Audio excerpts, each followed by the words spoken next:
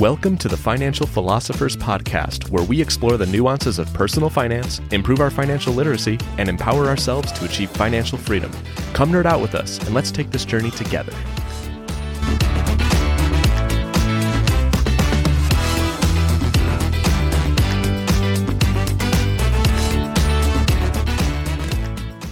Welcome back, everyone, to the Financial Philosophers Podcast. Danny, good to see you.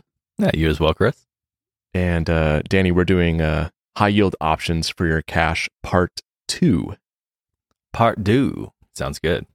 Yeah. To our listeners, if you missed part 1 last week, definitely go listen to that first. It kind of sets the groundwork. I think that's a better episode to start with before jumping into this one for some more context. But to reiterate some quick things, because we're in a higher rate environment, and since inflation has been on people's minds, a lot of people have cash sitting around and are asking the question, where should I be storing this to get more yield, if you will?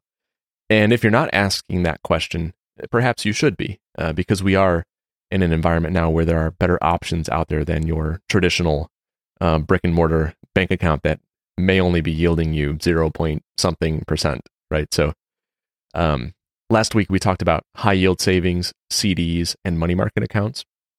And today we're going to talk about treasuries, specifically T-bills, I-bonds, and MYGAs, multi-year guaranteed annuities, and another concept at the end too we'll touch base on. So that sounds good.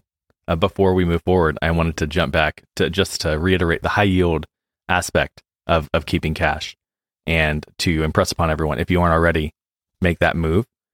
This example that I have, we have a high yield account. And in that account, in our high yield savings account, we earn more money in a single month than we did in 10 years, in the entirety of 10 years at the Standard Bank brick and mortar savings account. Get your emergency fund moved to a high yield account, people.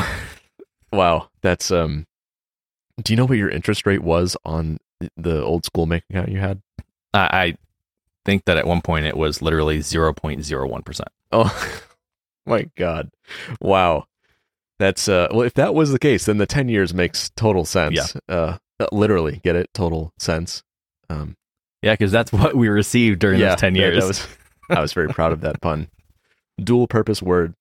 Anyway, so yeah, let's dive in. So last week, part 1, Danny, I think you'd agree, since we talked about this, I think there was more focus on a short-term horizon. We were referencing, Definitely. High yield savings and CDs and money markets as a good emergency fund, or maybe a good short-term space to park cash.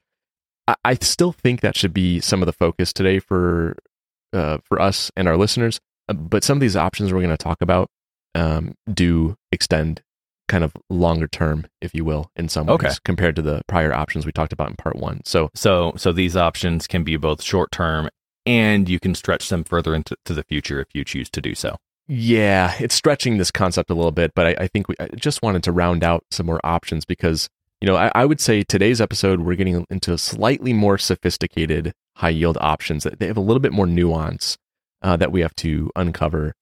Not as cut and dry as a savings account, for example, but they might have better benefits. I think one thing that we can kind of focus on, you're right, we are talking about short term, like in terms of your short term allocation of capital. And one of the main things about all of these that we're talking about is the preservation of capital, right?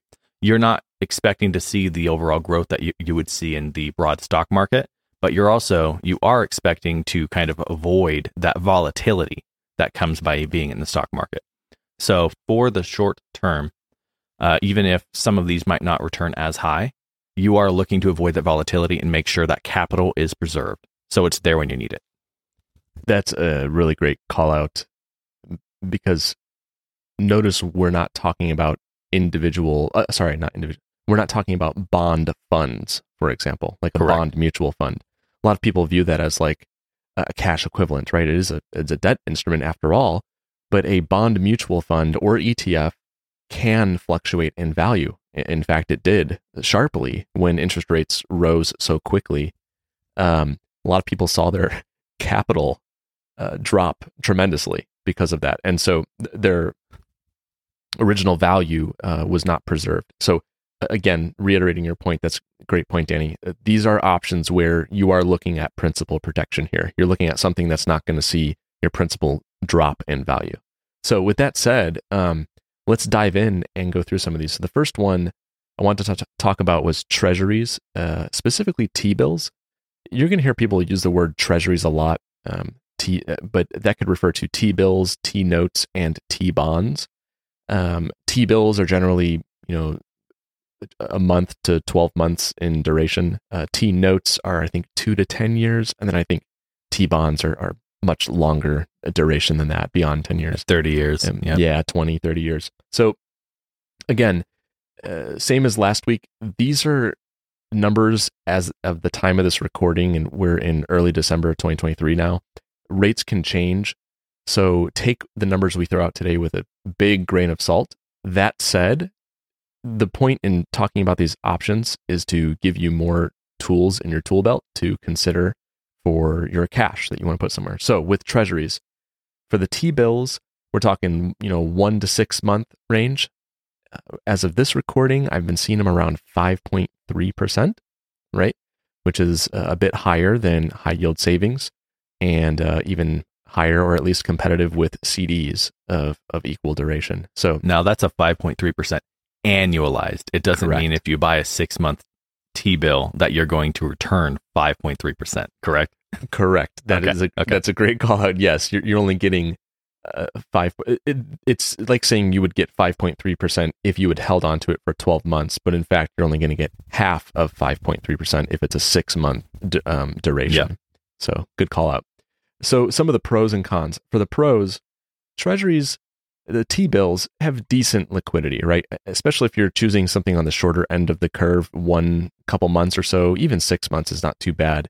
You have to tie it up for that time, but that can go by pretty quickly. I could even see people using, 1 to 3 months as an easy place for an emergency fund. They keep a little bit of cash to cover a month or two in their bank account, and the rest goes into 3-month T-bills or 2-month T-bills.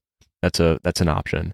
They are safe, right? They're backed by the full faith and credit of the United States. In theory, they're safer than banks and FDIC insurance, maybe slightly higher yield than some of those options.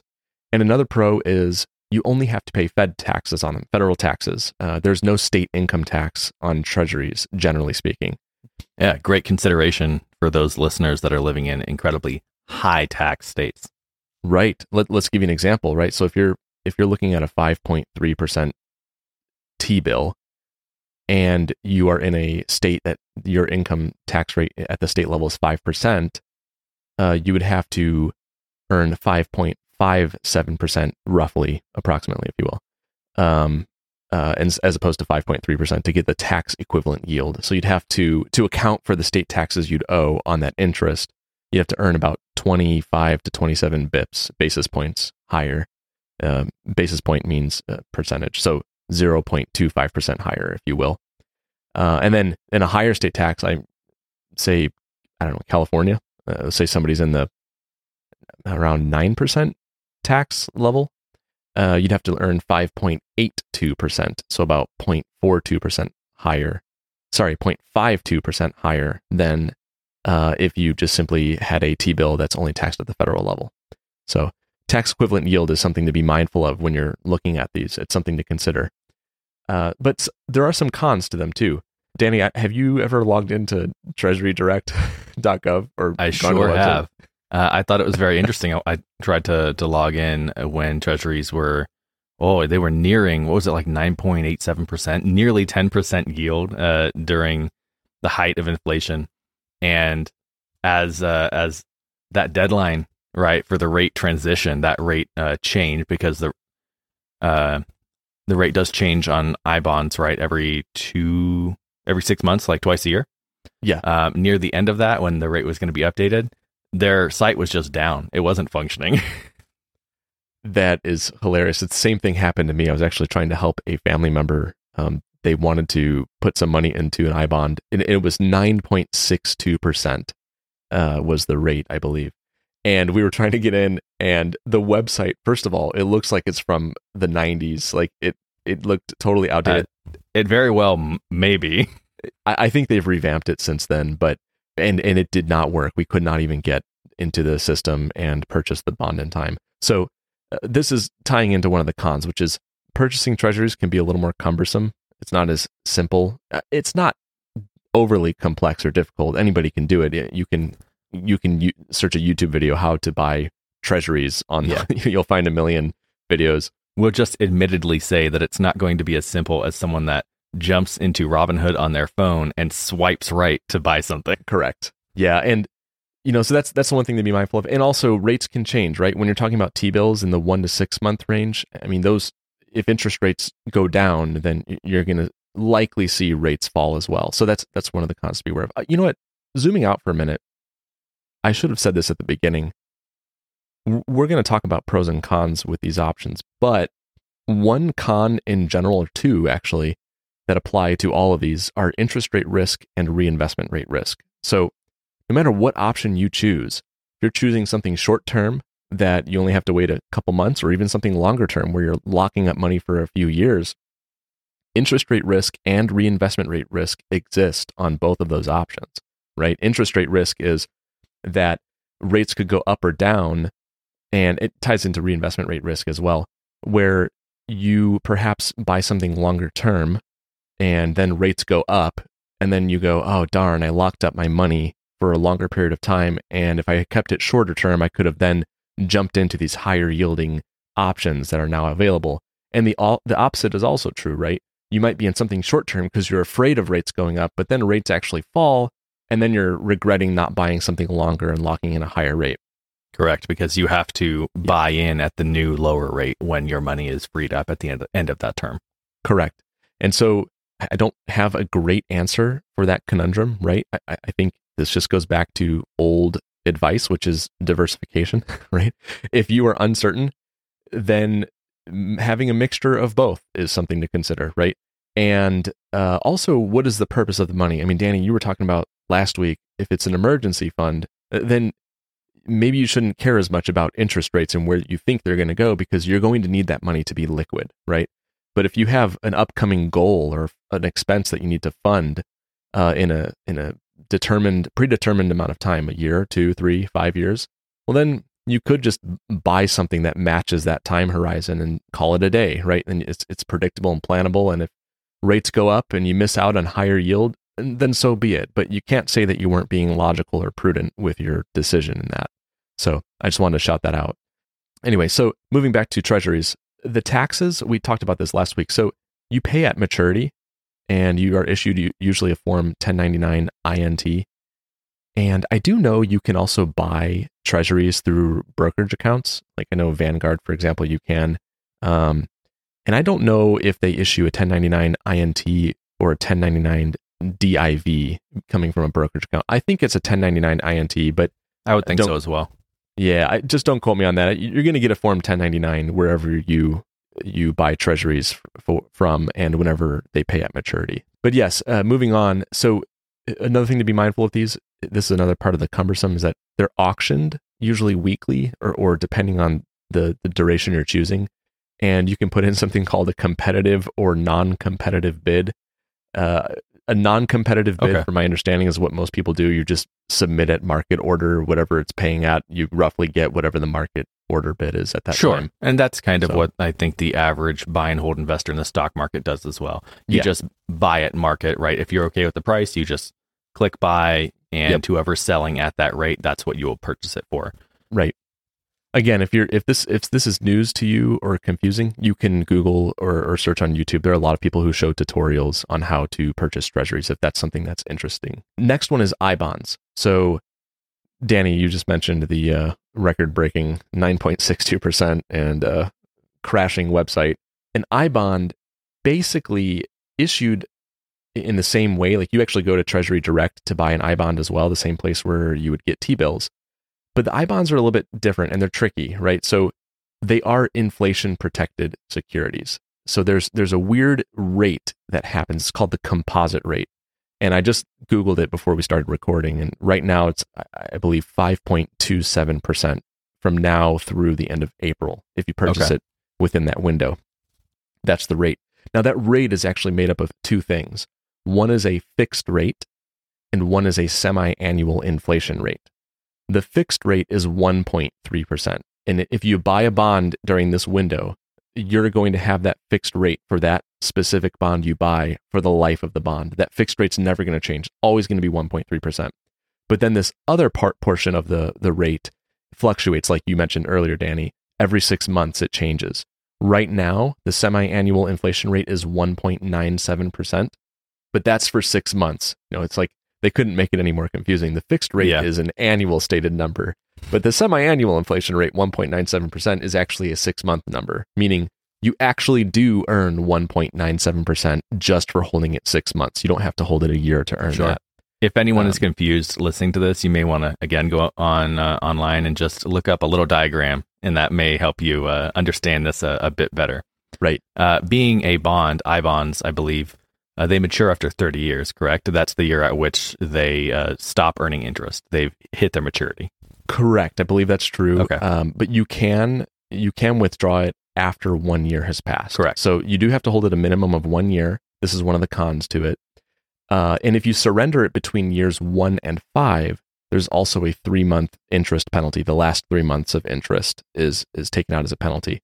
If you make it to beyond year 5, you're in the clear. You can surrender it, take your cash and the interest earned, and there's no penalty. Potentially lower yield, right? Because that's the thing about the inflation protection. You buy it for that inflation protection. It's this hedge against, if inflation goes up, I'm going to be glad I have this I-bond because that semi-annual inflation rate, that other part of the composite rate, will adjust upward and be to your benefit. But if rates fall, then maybe that goes down and you don't earn as attractive of a rate. I will say it's kind of nice having that fixed rate right now of 1.3%. Danny, when that 9.62% I-bond you mentioned, I think that was back in May of 2022, it had a fixed rate of 0%. So that's anybody that bought those bonds, that 9.62% was entirely driven by the semi-annual inflation rate part. There was a 0% fixed rate, and that's for the entire life of the bond, right? So those bonds that people purchased at 9.62% are now earning 1.97% for the semi-annual inflation rate and 0 for the fixed rate because those bonds had a 0 fixed rate. My guess is that anyone who has been paying attention to these things has most likely, if they were proactive, has rolled that capital into something else. Maybe. It's interesting you say that.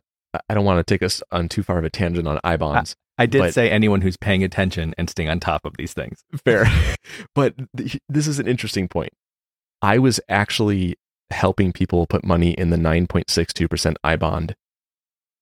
And even if they surrendered it after the year mark and paid, let's say they surrendered it at like the 15-month mark, right? And they paid the last 3 months of interest, they still ended up better than other options on the table at that time because nothing was coming close. Even accounting for the penalty, it was better. So it's an interesting planning scenario for a lot of people at that time. So I certainly don't fault anybody who bought 9.62% yielding I-bonds at that time. So it'd be interesting to see where they go from here. I did want to mention a couple more pros to this, Danny. We mentioned the inflation protection. Same with the T-bills. It's federal taxes only.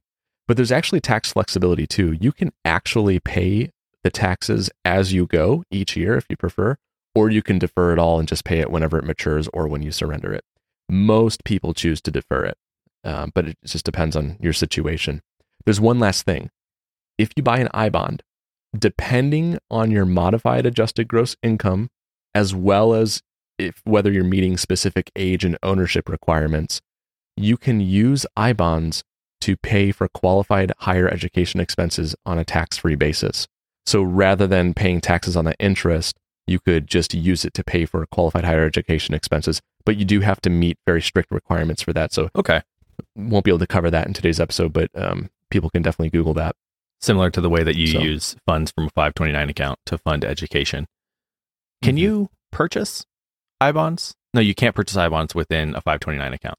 No. Okay. Yeah. So it's kind of its own separate way of funding education expenses. Yep. Without the volatility of the market. Right. I think part of it was that a lot of people will buy I-bonds, when they're children are born or something like that, but it'll be in the parent's name. And I don't remember off the top of my head, that's where the ownership requirement comes in. I know it has to be in the parent's name, and I think you have to have been at least 24 years old by the time you're purchasing it, or else you can't use it for qualified higher education expenses. There's some really nuanced rules there.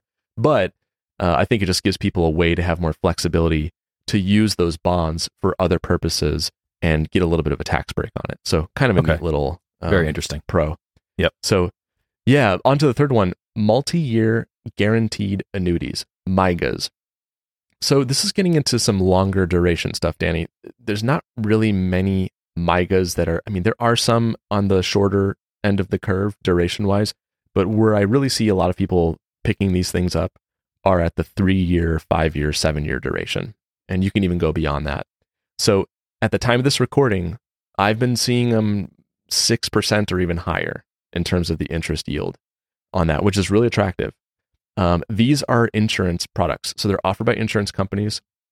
Some of the pros, they are safe, right? They're contractually guaranteed. They don't have FDIC insurance, and they don't have, the full faith and credit of the US, but they do have protection generally in every state. You have to check your state to see what the protection levels are, but it's by the State Guarantee Association.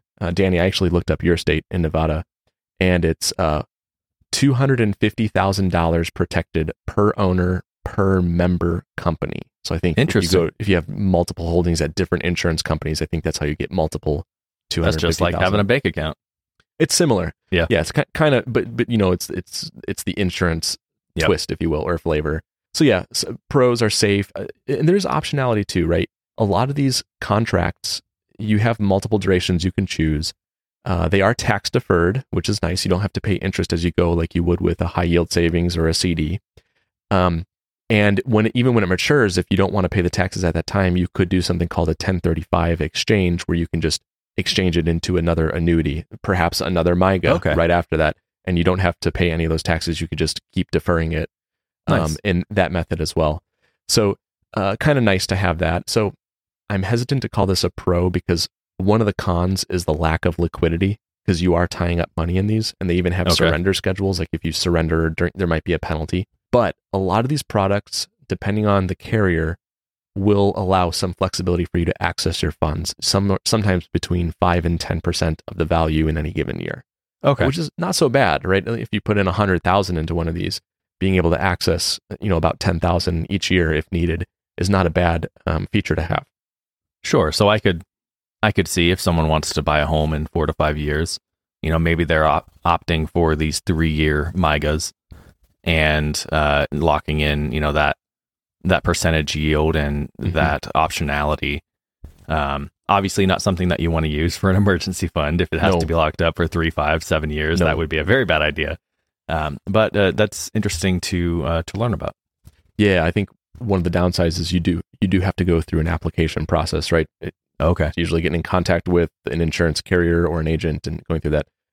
Again, we say this a lot. Danny and I are not insurance agents. We have no connection to any insurance products. But we don't want to ignore these products, because these are viable options for some people to consider, even though we're not insurance people. So one thing I will say, though, to your point about buying a house, that could be a legitimate strategy. Here's the biggest con, in my opinion. I guess it depends on who you are. There's a 10% early withdrawal penalty if you withdraw the money prior to the age of 59 and a half. Okay. Right? So that's why you can do that tax deferral, because it's treated the same way as a standard retirement account penalty if you withdraw before that age. Yeah, it's kind of like the IRA early withdrawal penalty, if you will, in many ways. So, for folks who are maybe in their early mid 50s and they're looking for something to defer for 5-7 years, that could be a legitimate option to consider. I mean, you can, in theory, purchase it younger than that. I'm hesitant to recommend anyone even consider that, because you're really subjecting yourself to this potential penalty issue and locking up funds for a long time. You just have to be mindful of that. It's not the right fit for everybody. I definitely see this more in the people in the 50 and 60 year age crowd. I'm going to walk back what I said previously about using it to save for a home, because I'm not very familiar with MYGAs, and I did not realize it had that 10% early withdrawal fee. Hey, I mean, there are some people in their 50s and 60s who are saving up for a new home, right? That's true. Could be a legit strategy that way. So now, unlike T-bills and I-bonds, these you do pay federal and state taxes on. So you have to pay taxes on both sides. And you generally get a 1099-R, which reports the amount of income you have to pay taxes on. Quick question. Given that they are tax deferred, am I right in suspecting that the taxes that you pay out of these are paid at normal, ordinary income rates rather than capital gains rates? Excellent question. Yes. Okay.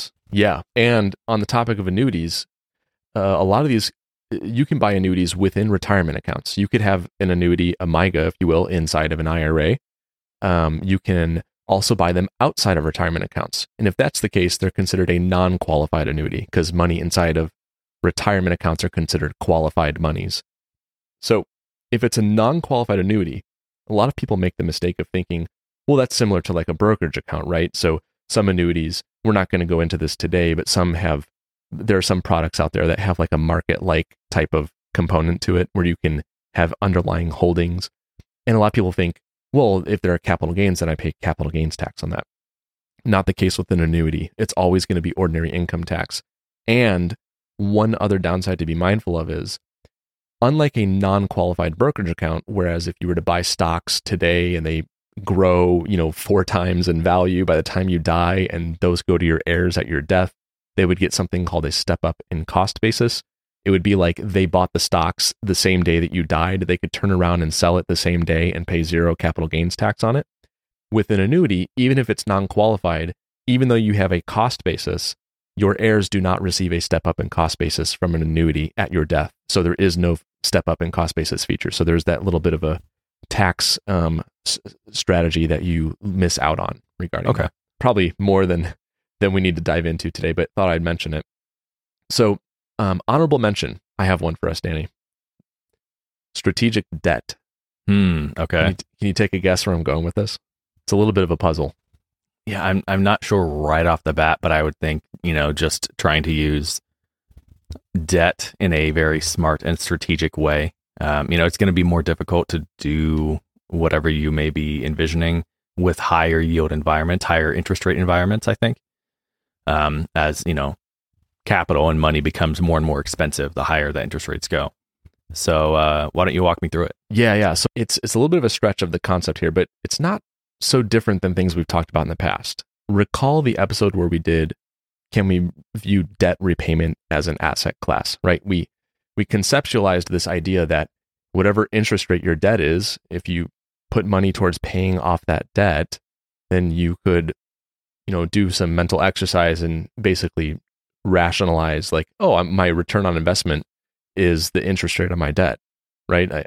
I'm saving that much interest. It's no different than going and finding a bank account that yields a certain interest rate and earning that in interest. So what I meant by strategic debt is, let's say you have an open line of credit that you have debt taken out of, or maybe you have a home equity line of credit, or maybe you have a life insurance policy loan. Remember that another few cents we talked about where the person confronted me about the whole life policy they inherited? Yep. So let's say you have a debt on something. Well, you have cash, right? The whole point of these episodes we're talking about is like you have cash and you're wondering, can I put it in something that's high yield? Well, one thing you could consider is if you have debt that you have access to in the form of some line of credit, if you will, and you're currently paying interest on that because you have an outstanding debt on that line of credit, consider throwing some cash back into it, right? You save on the interest rate of whatever it is. And given this high rate environment, I wouldn't be surprised if it's perhaps equal to or even greater than any of the options we've just talked about. And in theory, it should still be liquid, right? It's a line of credit after all. So it's not like you're tying it up. I mean, you may have some type of option at your disposal. Maybe you have a home and maybe you have a home equity line of credit on it. Consider paying some of that down and still having that home equity line of credit open should you need to tap into it again. But just look at your interest rate and ask yourself honestly, like, am I better saving interest on this versus putting in a high yield account? Something to consider. I wouldn't use this as your emergency fund per se. I think that's better suited to other options like high yield savings, but it's just another thing to consider in terms of where you could deploy cash if you're looking for something higher yield. View that interest rate on the debt as a high yield equivalent. I mean, very often it is the highest yield that you're going to find, given what a lot of people are charged in lines of credit, HELOCs, loans, and especially credit cards. Yeah. Anywhere from 7-8%, and the credit cards are 30+%. So you have enormous returns on those. And again, harkening back to many episodes we've talked through, when you pay off that debt, that line of credit, whatever it may be, you then have that freed up cash flow that can then begin funding many other things in your financial life.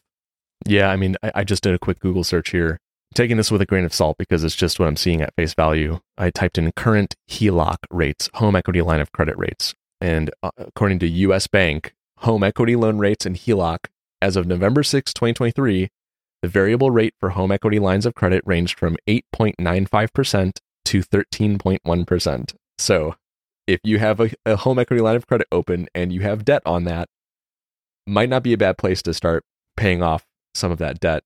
I know that would be my focus. Yeah, getting a pretty good yield on that interest you would avoid. Plus, in theory, you should still have some of that liquidity available. You could always tap back into it if you need it. But that's just another option to consider. I guess that's a bonus mention. Anyway, closing thoughts. Again, review part 1, where we talked about high yield savings, CDs, and money market accounts. And keep in mind what the purpose of your cash is trying to serve. Is it an emergency fund? Is it some type of fixed time horizon with a funding goal? And just ask yourself, what makes sense for your situation? Think about the pros and cons we talked about. Don't tie up money unnecessarily to the point where it would cause financial stress to your life or stress you out. But also don't leave options on the table. If there is something that could really benefit you, consider it, look into it, and see if it would be a good fit for your situation. Yeah, that sounds great. To everyone listening, I want to suggest again, if you have your emergency fund in a basic savings account, take a look at what you earned in interest this past month. Maybe it was a couple of cents, maybe it was 10 cents, 50 cents, whatever it might be. And do some really quick math, just a couple of minutes, and compare that to what you might earn in a high yield account, earning 4.5%, let's say. And I'd be surprised if, like me, you don't find that you're going to earn the entirety in 1 month that you had earned in the last decade in your bank account. That was an amazing example. It's worth the move. Another public service announcement. Yes, definitely look into these options and see if there's money you're leaving on the table. Don't hesitate. Don't wait to take action. Take that first step. I think you'll find it's easy once you get it going. It's easy to push these things through to completion. Yeah, that was great. Danny, thank you so much. To our listeners, thank you for tuning in for part 1 and part 2 of High Yield Options. Hope you got something out of this, and we will see you next week. All opinions expressed in this program are for informational purposes only and should not be relied upon for any investment decisions or financial advice. Always remember that investing involves risk and the possible loss of principal capital. Please seek advice from a qualified professional before making any important financial decisions.